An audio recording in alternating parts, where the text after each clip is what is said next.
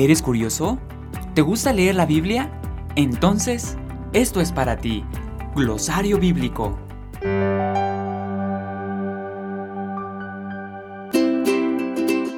¿Sabías que existe un récord mundial Guinness a la Biblia más pequeña?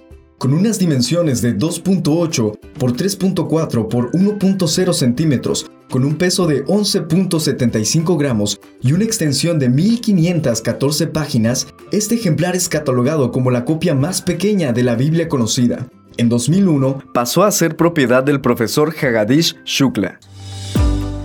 ¿Ya lo sabías? Recuerda, más datos, mejor comprensión. Esto fue Glosario Bíblico.